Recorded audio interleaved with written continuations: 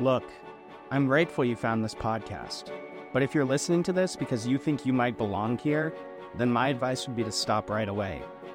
Listening to the Half-Blood Hill Show will only burden you with knowledge and insight about the Riordan verse that will make you more of a target. After all, as we've been told, once you know the truth, then it's only a matter of time before they sense it too, and they'll come for you. But perhaps you're already known to them, and in that case, you've come to the right place. Join me, your host, Jared Kyaw, as we dive deeply into the works of Rick Riordan, chapter by chapter, here on the Half-Blood Hill Show. So strap on your celestial bronze armor, sharpen your wit, and let the quest begin. Welcome back, everybody, to episode 2 of the Half-Blood Hill Show. I am so thankful that you are here watching the second episode of a project that is really special to me. I really hope you enjoyed episode 1. It took a lot of work to get done, and I'm hoping that episode 2 will just continue to improve upon everything that episode 1 already did. If you are watching this on YouTube, it would mean a ton if you could like the video and subscribe. And if you are listening to this on an audio platform, please go ahead and rate the show 5 stars and leave a review if you feel up to it. That would mean a lot to me. Today, we are going to be talking about Chapter 2 of Percy Jackson and the Lightning Thief, titled 3 Old Ladies Knit the Socks of Death. So now, let's get into it. As always, let's start with the summary. So the 3 old ladies knit the socks of death. This chapter begins by showing us the true power of something Percy will later learn is called the mist.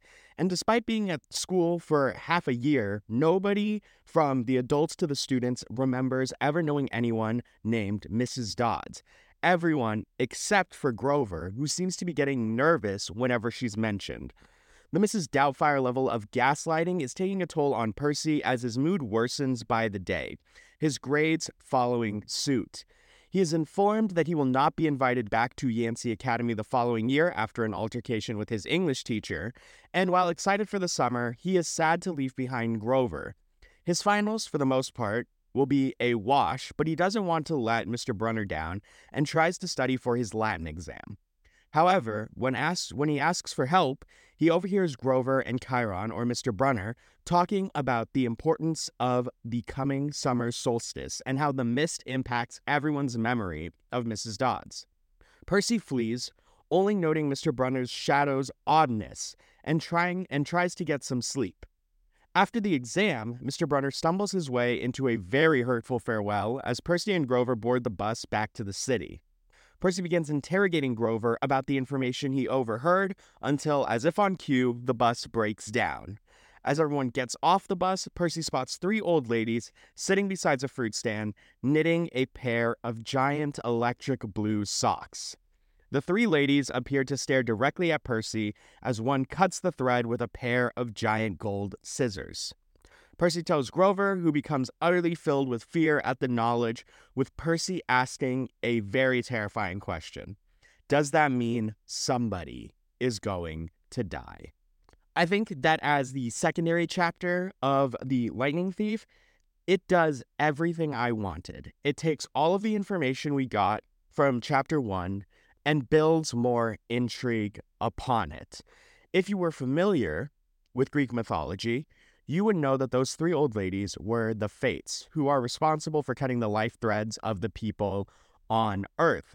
However, if you didn't know, Percy kind of informs you with that line saying, does that mean someone is going to die? Once again, showing that he is not completely clueless to the world of Greek mythology. And we are constantly dealing with the question of what is the mist? Why are Chiron and Grover hiding the truth from Percy? And what is going to happen now that Percy has seen this thread cut? Is his life really in danger? We also learn in this chapter about Camp Half-Blood for the first time. What is that? We know that Half-Bloods are something that Percy warned us about, but now we're getting introduced to them in a different type of light. Camp Half-Blood. Grover is a protector. It causes us to ask even more questions, yet not getting us frustrated yet by where are the answers. with that kind of overview here, I do want to get into some of my major ideas, my major talking points about things I picked up on this chapter through a reread that I'd like to discuss. So let's get into that. So honestly, the first thing I noticed through reading this chapter was that it was a lot sadder than I remember. Like, for example, I forgot how much, like, basically PTSD Percy is suffering.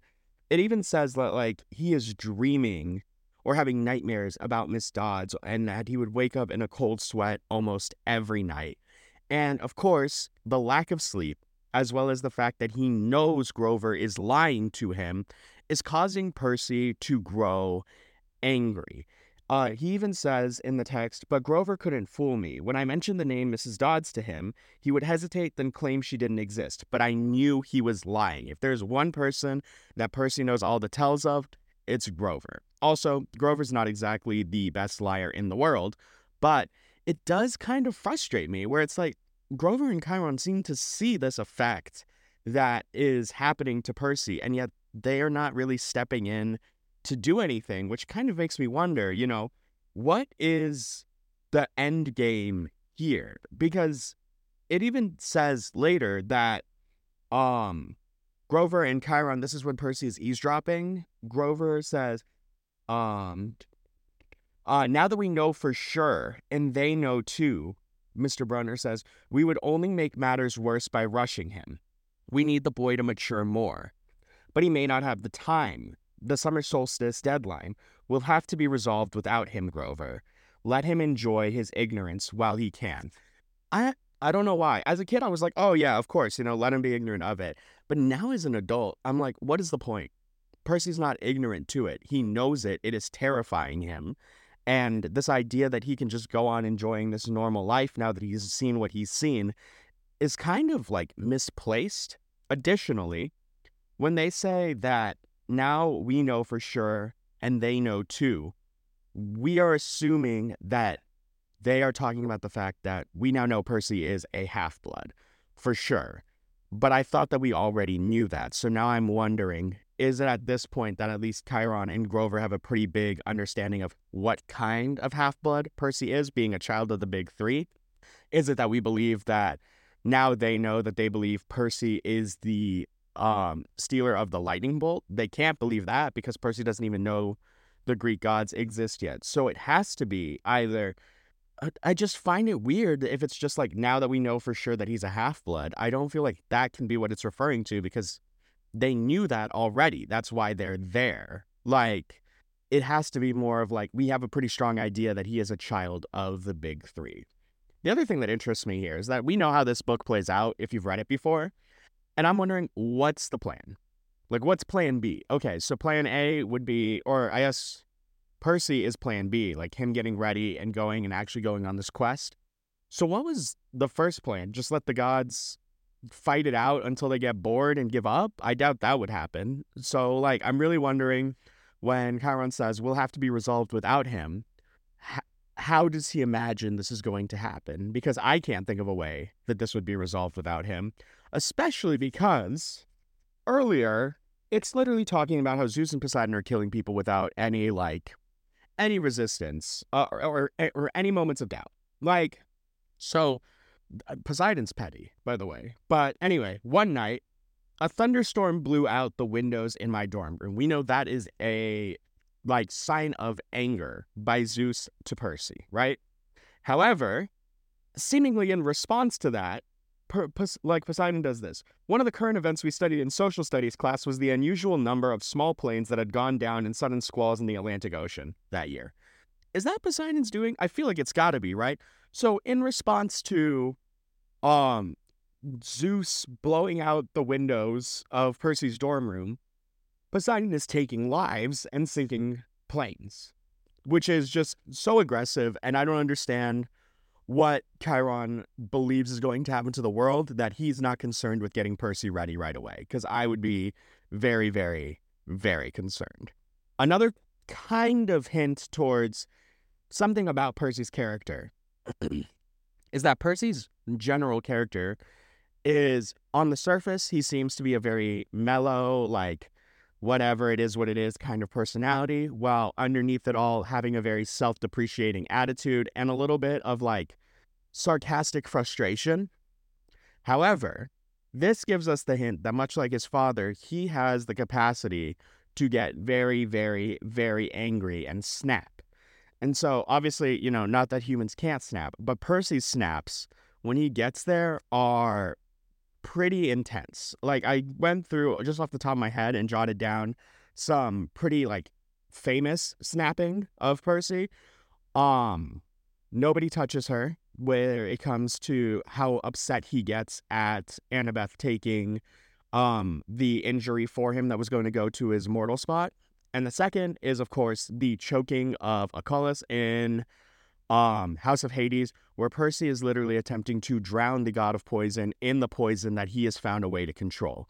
So Percy getting angry is not necessarily new to his character development, but we're seeing this at like the entry level of his anger, of something that is going to advance to be something a little bit more important. Like, typically you'll see his anger in the way that he'll just like get irritated with people like Ares or Mars in the Heroes of Olympus series. But for him to actually get angry and do something about it is kind of, when it happens, it can be pretty dangerous.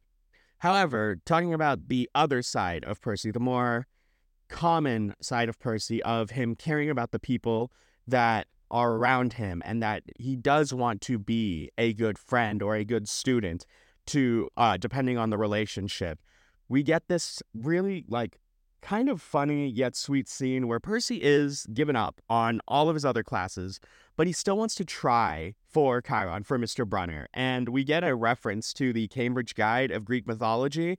And one thing that I picked up on here that I didn't really pick up on when I was a kid reading this was that Percy mentions a mythological character called Polydictes, which is pretty cool because Polydictes is the grandfather of the mythical hero Perseus, whose mother was shoved into the coffin and thrown out at sea because Polydictes receives this prophecy that his son is going to, or his grandson will be the death of him. And that is why when, I think is it Danae? When Danae gets pregnant with Perseus, let me fact check here. Yep, Danae gets pregnant with Perseus. She is thrown into the coffin and then thrown out to sea, where Zeus asks Poseidon, which funny that in that myth they are working together to guide Danae's body to safety so that Perseus can grow up and complete the prophecy that was given to him. So really cool mention there, real cool connection to Percy's real name, which is Perseus, and the relation to his myth. We learn this later, but Perseus is named Perseus because Perseus is the only character, or one of the only few heroes in Greek mythology that does get a happy ending, which is not common. Obviously, we know most prominently the myth of Hercules, where he dies tragically at the end when trying to atone for his sins of killing his wife and children.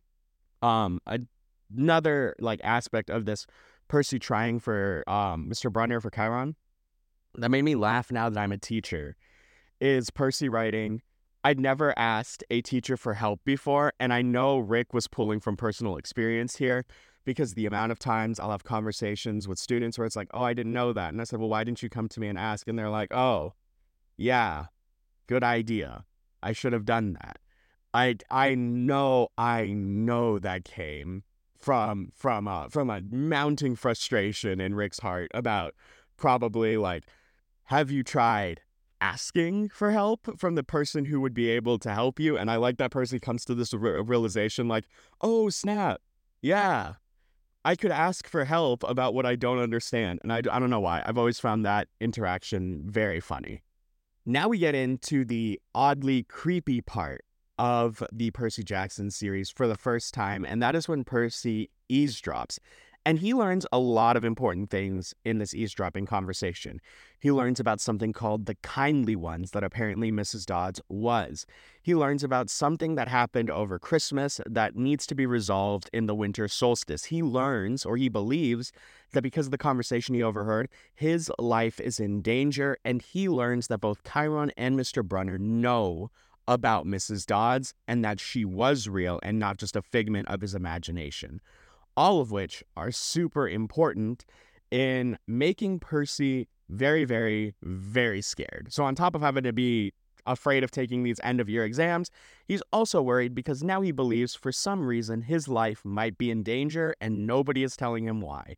Once again, a lot sadder than I remember. However, during this eavesdropping time, we learn two other kind of important bits of information here. We learn the name of the thing that causes all these illusions or causes all of this forgetfulness, and it is called the mist. And the mist's whole purpose is to hide the world of Greco-Roman mythology from the eyes of mortals. Of course, we know there are some few mortals who have clear sight, like Rachel Dare and Sally Jackson, and most of the demigod, like most of the lovers of the gods. But we also learn the first mention of Grover's failure. And we'll later learn, apparently they never make it past 6th grade, but we will learn much later in the series that was a girl named Thalia who was a daughter of Zeus that was oddly enough attacked by, I believe, Mrs. Dodds as well. And Mrs. Dodds, I believe, is sent by Hades due to the fact that both Poseidon, or at least not, yeah, both Poseidon and Zeus have broken their pact to not sire any more demigod children, while Hades has actually been very loyal to that promise, as he typically is. Anyway, the mentioning of Grover's first failure actually has, like, major implications to the story. For example, when Thalia is pulled out of the tree, when she is reborn from the tree using the golden fleece, she's 15. We'll later learn in this book about a great prophecy that says when a demigod child reaches 16, they'll have to fulfill this great prophecy. And so the fact that that could have been Thalia very easily, as a matter of fact, it could have been Nico even more easily if he was not currently, Nico or Bianca, if he wasn't in the Lotus Casino right now, has major implications for who the main hero of this story could have been, because it did not have to be Percy. It just happened to be Percy. I like that Rick will introduce that mystery later, where it's like, obviously we're following Percy Jackson. Obviously we know that Percy will be the hero of the story. But those moments of doubt where Percy is desperately wishing for someone to come take that weight off him and to have it given to him and then taken away a couple times is pretty amazing. And so it's a really interesting through line of the story. The next question that I have that I'm really posing to you guys, the viewers, is why did it take Mr. Brunner so long? Why did it take Chiron so long to identify Mrs. Dodds through the mist? If he has clear sight, like all the demigods, we talked about this in the last episode, I theorized there that it was because Percy did not know who he was, and maybe before you know who you are, your sight is not as strong. However, Mr. Brunner definitely knows who he is. He has been in this world his entire life. He was born as a part of that world. So why is it that Mrs. Dodd's ability to manipulate the mist is so strong that even Mr. Brunner cannot see through it? I'm very interested in how is that possible? And if so, was the Fury receiving help from maybe Hecate who could overrule maybe even the sight of someone like Mr. Brunner? I don't know, but I do find it odd that after all that time Mr. Brunner spent with Mrs. Dodds, he did not recognize her, especially because I think Mr. Brunner sees Mrs. Dodds before when Thalia, Luke, and Annabeth are running up the hill. Also, going back way earlier to when I was talking about the fact that Grover says, now that we know for sure and they know too, I'm wondering if Mrs. Dodds' attempt to kill Percy skews Chiron's theory of Percy's birth. If so, if that's true, like we said earlier, if he now believes Percy is a child of the big three, what is the purpose of not coming clean and just assigning Grover to be the protector of Percy? Because I really heavily doubt that Grover is going to throw hands with the monsters that might be coming for Percy now that everyone seems to be set on the fact that Percy is a very important demigod child. It seems like it would be safe for Mr. Brunner to just reveal where he is, go with him to the apartment, talk to Sally, say, hey, your son just got attacked by a very powerful monster. It's time to go. I'm sorry. I know that you love him. You want to keep him close to him. He can still come back to you. Once he's done training for the summer, we got to take him now because he might be involved in something pretty dangerous and needs to sort the situation out. Obviously, a little bit like hands-off, a little bit laissez-faire. Doesn't really take into consideration the fact that Sally is a mom who loves her kid. But in that situation, it feels like for both the safety of Percy and Olympus as a whole, he would come clean. It reminds me very much of the way that like Dumbledore didn't want to tell Harry the truth about what. So like, after learning that Voldemort took the blood of Percy of goodness, the blood of Harry into his veins, Dumbledore gets very excited about the fact that Harry might have a way back, but doesn't tell him because he's grown to, one, doesn't want Voldemort to look into his mind and hear about the prophecy, and two, he's grown to love Harry a lot over the years that they've known each other. However, from what I understand, Chiron has not known Percy that long for love to be such a factor that he would hide the fact that Percy's life is in great danger. I feel like he would be a lot more pragmatic about the information. He's always come off as a little bit more of a pragmatic mentor figure. And so I think that this is very strange for him not to come clean here and just expect Grover, who's already failed to protect a member of the Big Three's children, to do it again. It just does not make sense to me if we believe that Chiron now is very much hedging on the fact, or very much betting on the fact, that Percy is Poseidon's kid.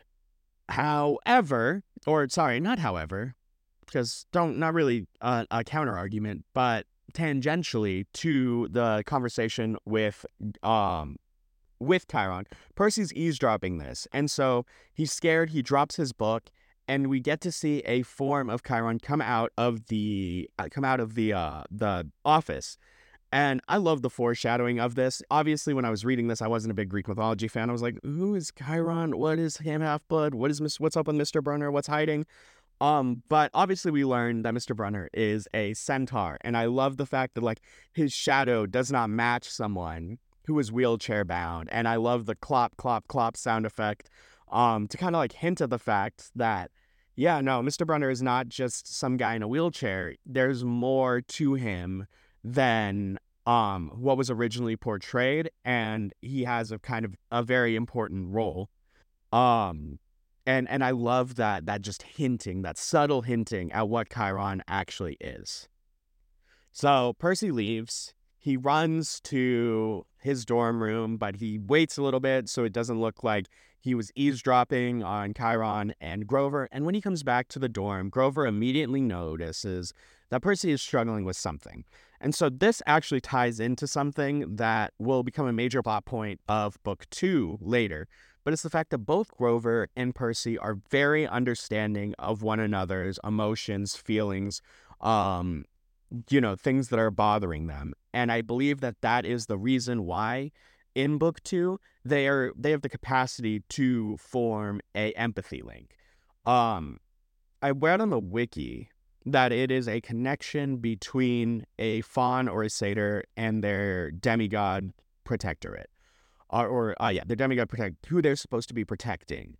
And so it's interesting that, or it just goes to show that it's not just any demigod and any satyr, because Grover was also Annabeth's protector, but he does not have an empathy link with Annabeth. He was Percy's protector. They became very, very close. They understood each other, and that is why Grover was able to form an empathy link with Percy, with obviously very dangerous conditions to it that I would not be okay with, but Percy's a better person than I am, so, we'll let that one slide. And then finally, with no sleep at all, Percy has to go take all his tests. And like he predicted, he failed most of them. However, his Greek and Roman text, his Latin test, goes a little bit worse than I think that he expected. And he writes about how the fact that, let me get the quote exactly, because this did stand out to me. Where is it? The next afternoon, as I was leaving the 3-hour Latin exam, crazy by the way, 3 hours is intense. What was this, an AP exam? My eyes swimming with all the Greek and Roman names I misspelled, Mr. Brunner called me back inside. Okay, we're about to address what Mr. Brunner says here, but the one thing that popped out to me is the Latin names, I understand why Percy would have a hard time reading and spelling.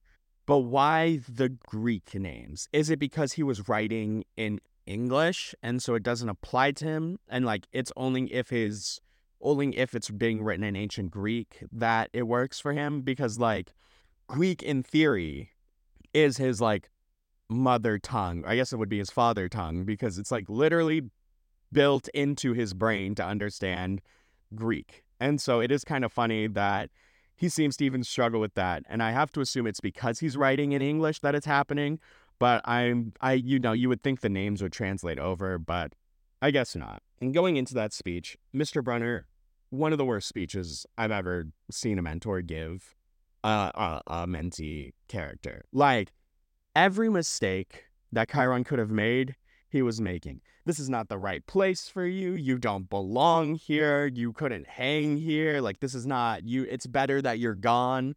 Like, how is this man leading a camp? Like, what a terrible speech to give somebody who's already feeling down on their luck. Like, where is the, hey, I saw that you tried your best. I'm proud of you. Sorry things didn't work out here. I'm sure you'll find a school that works for you. Whatever. Like, it's just crazy to me that this man says, yeah, you don't belong here. Get lost. And then he's like, oh, probably shouldn't have said that. Didn't come out the way I thought it would. And I'm just like, Chiron, like, you didn't script this. You didn't, like, think about what you were going to say. What was the important points you needed to get across to Percy? Because it seems kind of important that you should have done that, and does not do any of it. Once again, building into the surprisingly sad undertone of this chapter. On a happier note, I guess. Let's shift it to a happier note. One thing that I did come up with, is this the second time? This chapter is the second time that we learn about Percy hustling, like Percy selling things or doing jobs to make some money. He talks about like walking dogs and selling magazine subscriptions in the summer. And so, it's not uncommon for, middle school boys to want to make some money because they're like, oh, I want to buy this video game. I want to buy these shoes. I want to buy this. I want to buy this t-shirt, whatever it is. Right. So I remember, kids hustling in middle school, selling their candies and stuff, but it actually, I believe, comes from Percy's desire to lessen the weight on his mom's shoulder.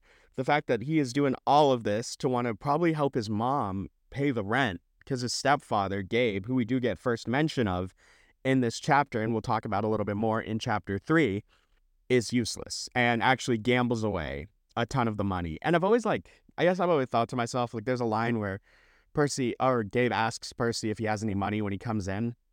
And initially, I guess I forgot this, and I was like, where's he getting the money from? And it's because this man is selling candy out his dorm room. Like, he is hustling to make some money. And I love how this all ties back to the fact that, like, if there is one person, Percy, at this point, obviously we learn later there are more, but if there's one person in this book that Percy is willing to go to absolute war for and fight gods for, which he will do later, it is his mom, and that no one touches his mom. His mom is the most untouchable thing in the world to him, and he wants to keep her safe and protected and make her life as any easier as he can. And I think that's just like a very beautiful relationship, because typically heroes of stories are orphans, or have terrible parents, so that we don't have to worry about the parent. And I like that Riordan plays this role of making the parent and making the child have such a great relationship that they actually become sources of strength for each other, which was very rare for this genre, being young adult fiction. And now, I said earlier, after this terrible speech, Percy's excited to go see his mom. He boards the bus and he goes off. And now that they are away from people and using the information he knows, he springs on Grover the questions. What are kindly ones? What am I? Am I in danger? And Grover, finally, without the support of Chiron to back him, concerned about what's going to happen to Percy over the summer if he doesn't know, makes the executive decision to tell Percy that he is Percy's protector and inform Percy about Camp Half-Blood, a place for him to go if he is in danger. And so, one thing that is hilarious about this card, and I don't know what Riordan meant by this, but on the reference card of Camp Half-Blood, there is a phone number. And it's always stuck out to me as, why is there a phone number? Demigods can't use phones. If you don't remember from the mythos of this universe, phones act as a big calling beacon to monsters that basically say, hey, I'm a demigod here, come eat me. And so I'm wondering, like, you would figure it would be something like send a letter instead of call, because like so in order to protect yourself, call this camp that is going to attract monsters to come get you. Additionally, the number is odd to me. The number stuck out as odd to me. So it's 800-009-0009. And so I looked that up in trying to reference Greek mythology, either 009 or 9. And the only reference to the number 9 I found was, of course, the 9 muses. I don't know if that has any relationship or if Riordan was just trying to pick a number that he didn't expect anyone would call. But, you know, like I don't understand why it would be a reference to the 9 muses, but it's the only thing I could find with 9 in it. So please let me know if I'm missing something here. But building off the oddity of that scene, when Grover tells Percy that he is his protector, I do love Percy's immediate response being like, to protect me from what? I'm the one protecting you. What are you going to do? And yes, it is hurtful, but Percy is also very, very upset. And he is very, very, like, worried. And I don't think that, like, people really... The level of stress that this 12-year-old kid must be under right now is insane. And actually, you know, you got to give credit where credit is due. He could have been a lot meaner to Grover in that moment. And yet he decides to do, I would argue, the less painful thing, which is just ditch him at the end of the book, or at the start of chapter 3. Because if I was Percy, I cannot say that I would have had the kindness to just leave it and not question it any further, especially with the way that Grover had been hiding things from me the entire year. And now finally, we get to the big end of this chapter. It is such an important thing that happens, and it is crazy that for something that will affect the book series for the rest of its time up until the last Olympian, it is something that is introduced in chapter 2, and that is that Percy sees the Fates, the 3 ladies, knitting a sock and then cutting the thread, signifying the death of somebody. And Percy sees this because the bus breaks down and they're forced to leave, and as he's looking across 4 lanes of traffic, he says he is able to hear the thread snip across 4 lanes of traffic, meaning this had to have been planned. The Fates had to have knowingly caused the bus to break down. They wanted Percy to see the string, which is interesting because theoretically, this is all still up in the air about who the hero will be. But I guess the 3 ladies do know the fate of everything because they make the thread of everything. And so, you know, I originally had this question written down, which was the plan always to have Percy see the string being cut? And if so, who organized it? So I think, yes, the plan was always to see Percy to see the string getting cut. I think it was supposed to be a message to him. However, who organized it? I actually don't know. Because the Fates aren't actually supposed to intervene with human beings. Like, they cut the cord and that's it. Like, they knit their lifeline and that's all they're responsible for. They're not actually allowed to give warnings or do anything to extend the life of a human being. I am really interested because we learn much later in the series that those socks are not for Percy. That thread is not for Percy. And so I am wondering if in the series we know that Percy is offered gifts of immortality, and I'm wondering if, like, in the string, in his life string, do you think there are ever moments of, like, faint gold in his string where it's like he could have become immortal here and he does not choose to do so? I think that would be a really cool addition if one day we got to see Percy's, like, life string and see all the times that he could have been immortal and chose not to.